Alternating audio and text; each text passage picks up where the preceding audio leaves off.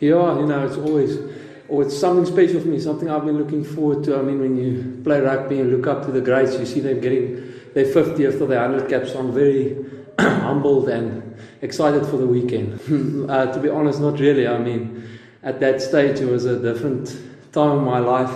I'm very grateful for the opportunities that I got here, and I grew so much here that it's part of my life now. It's part of my family, as I can say. It's interesting. It's completely different setups that we had. It was different players. I mean, Super Rugby to Pro 14. I think big learning opportunity.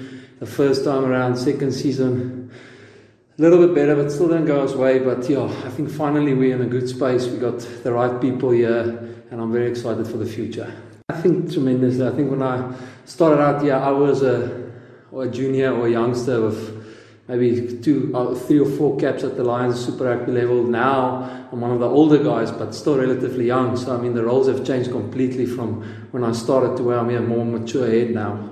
No, Pro 14, what I can say about it is I think it is more like test rugby in a sense of your set piece has to be good. Every single team knows how to maul, they know how to scrum well, they're very good at kicking, controlling the game, they have to be good under the high balls. There's a lot of wet conditions where you have to play that type of rugby instead of Super Rugby. You can just put the ball out wide, or when you go to free state and you can play that sort of game. It's a very different game than Super Rugby.